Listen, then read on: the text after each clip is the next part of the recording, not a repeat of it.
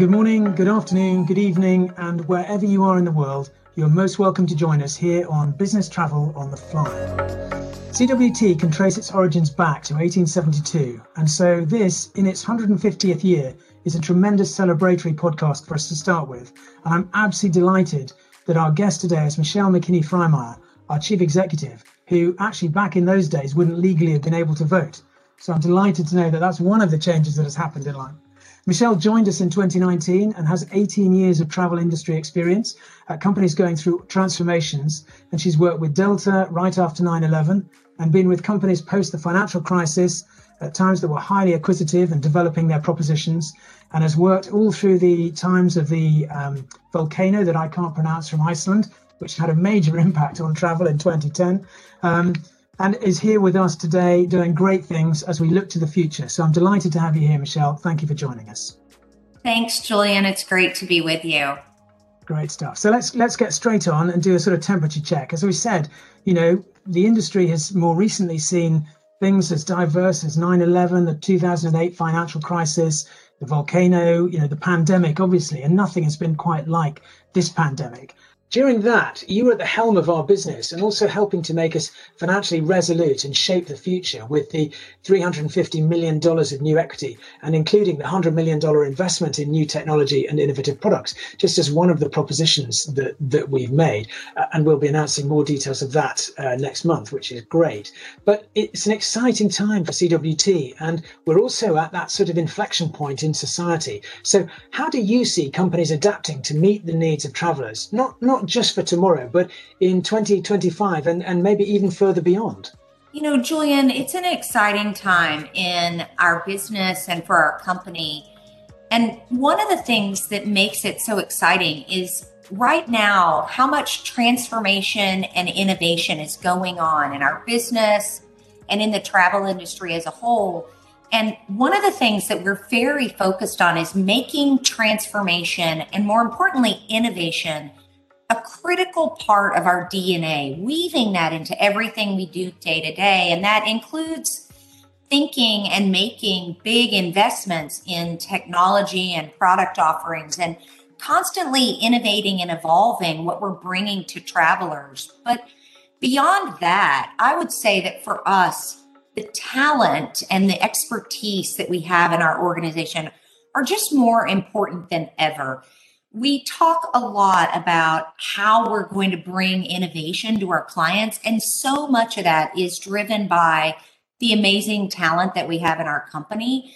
And that's why one of my big focuses is on continuing to grow the organization, have the right talent, and really have the skills that we need to be successful in 2025 and beyond.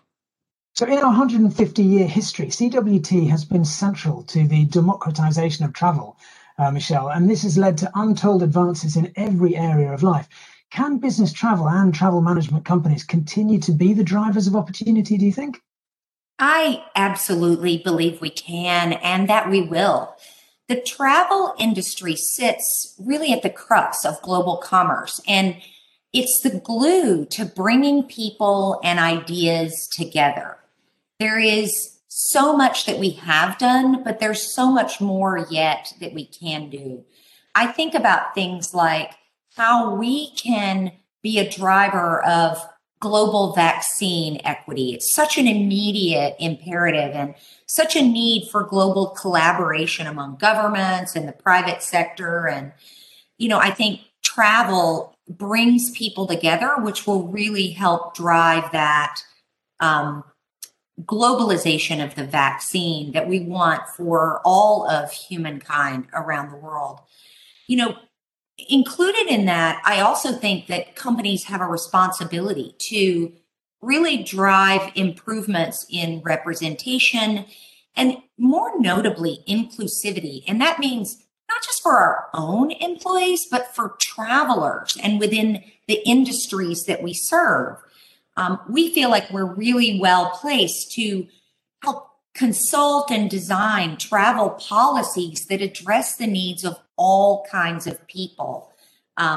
We ourselves are an incredibly diverse organization. We're global, we're multi-generational, we have employees that range in ages from 18 to 90. We have 90 different nationalities in over 140 countries that we serve.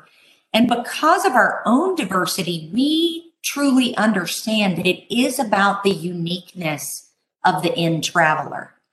And we're in a position where we can help companies consider how they move beyond words to actions, beyond policies to truly support, such as education, duty of care, and real choice. And that could mean safe ground transportation, the ability to choose a diversity-owned business, systems and inclusivity for people. For example, one of our travelers, our clients, had a traveler who goes by John Chen. But this traveler's document showed their name as Yuan Chen. And other TMCs told our client it wasn't possible to manage the identity differences that this individual had. But we helped them marry their two data pipelines, one for expense and one for travel. And we received a lot of praise for pushing that change and respecting the personal identity of the unique traveler. For us, this is a really important priority. It means making travel accessible, whether you have a physical disability or you have other needs. It also means simplifying travel, so making it easier for all kinds of people. We were so pleased to help organize the travel for the USA team to the Invictus game. And that meant, really helping them with a variety of wheelchairs and different modified sporting equipment. And this is something that I think we take great pride in, our support and our ability to help different kinds of people. I think it really speaks to the spirit of who CWT and our people are and the way that we're making travel simpler and easier. And then I think it comes down to the people plus technology aspects that'll drive opportunity and accessibility. I've said before, Julian, that it's not all technology in capitals and people in lowercase. It's a capital T and a capital P, because any great technology is developed and innovated and backed by great people. And I think that's why CWT's people plus technology strategy really serves us well going forward, whether it's developing solutions for sustainability or developing solutions for accessibility and inclusivity. It's great people behind making those things happen. Amazing points that you're raising there. So thank you for that. But let's look at something else. So, from apocalyptic films like Don't Look Up, which is on at the moment, to regular reports of the hottest months on record, we know that climate change is real, and so is climate anxiety. I mean, airline passengers were around 4.3 billion in total just before the pandemic, and travel is reported to contribute around 2% of carbon emissions. So with the European Commission projecting an increase of 300 to 700% by 2050, how do companies become more environmentally responsible when faced with that fundamental growth within their business proposition? I think about this in a couple ways. And the first is, how do we help drive that? And for us, it's about building a platform that's scalable and can be at the forefront of technology change to drive sustainability. For example, ways to really drive intelligent and informed choice among travelers at the point of booking travel. Customers want to compare and contrast the impact of the air or rail choices they can make, or even look at the different flights and know the different carbon emission based on the type of aircraft that they'll be on. And we're developing those tools to meet those needs.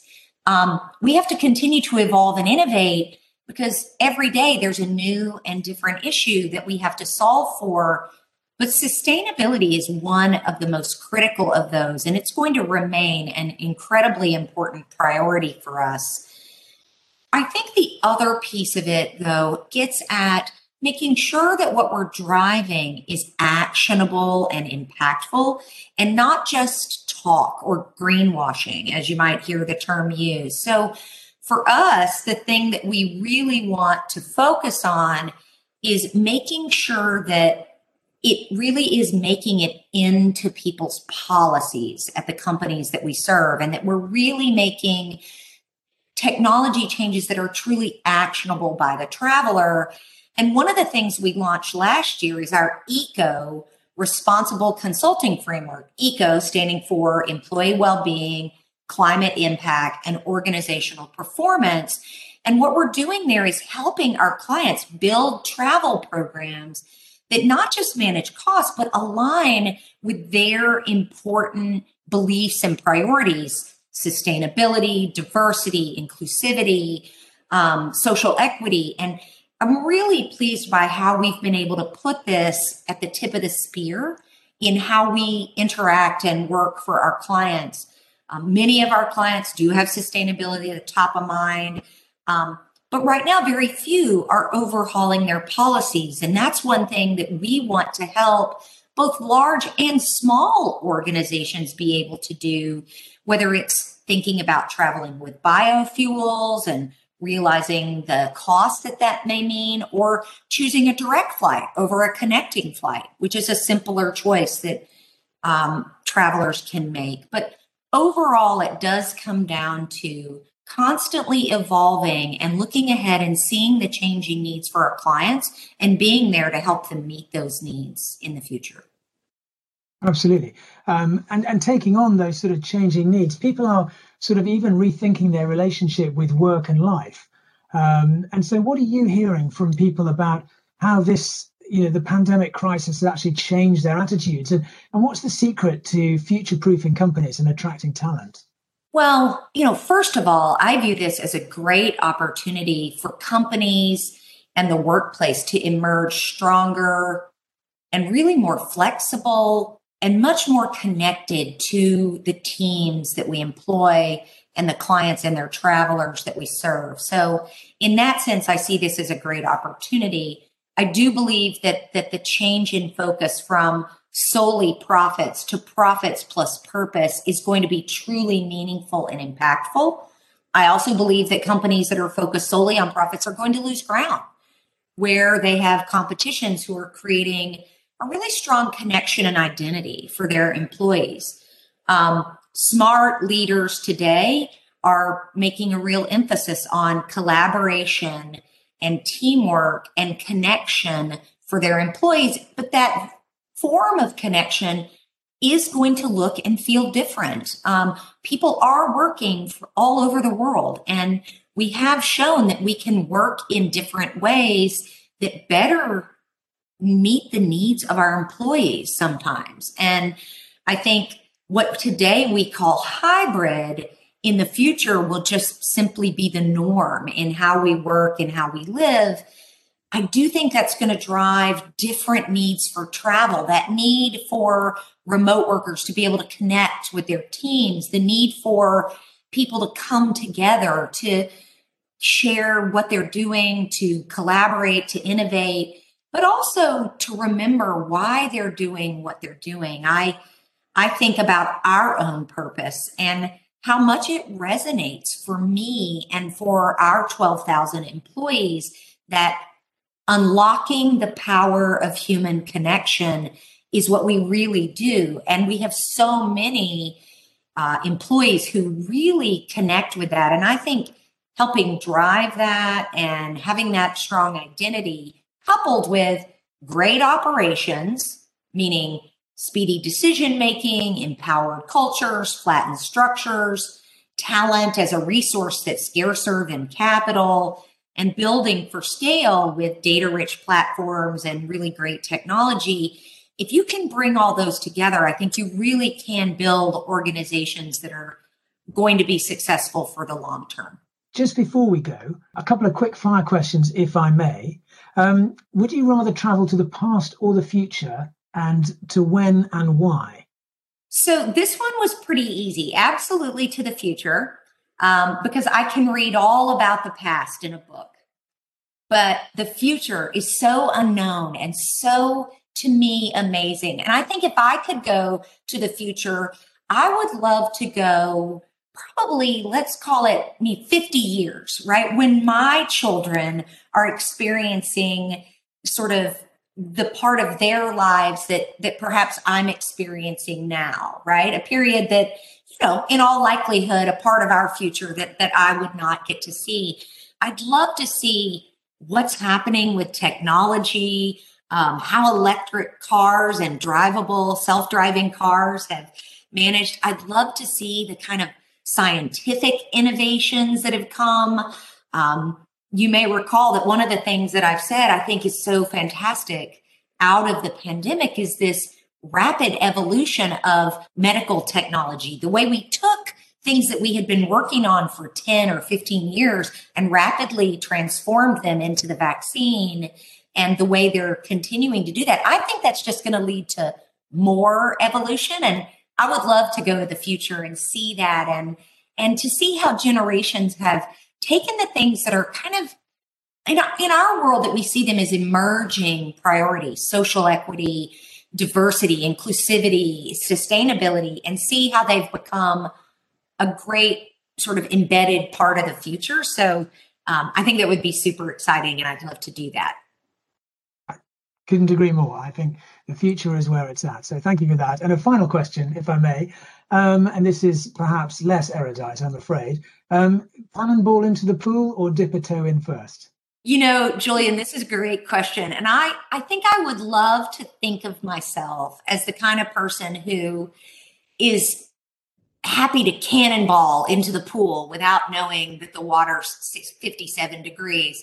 But I have to admit that in reality, I'm probably a dip a toe in first kind of person. So I want to gauge what I'm getting into and just prepare myself for how it feels. We here in my home state of Texas spend a lot of time in pools. And I do find that I tend to be a temperature checker followed by a sort of prepared cannonball. But admittedly, I think I'm probably a dip a toe in the water first. If it's going to be 57 degrees, I think that's an incredibly wise move, no matter how hot it is outside. So, Michelle, listen, as always, it's been an absolute pleasure, and you've given us some great food for thoughts and fantastic insights. Thank you very much for joining us. Thank you, Julian. And ladies and gentlemen, that's all we have time for this edition. But until we meet next on The Fly, thanks for joining us.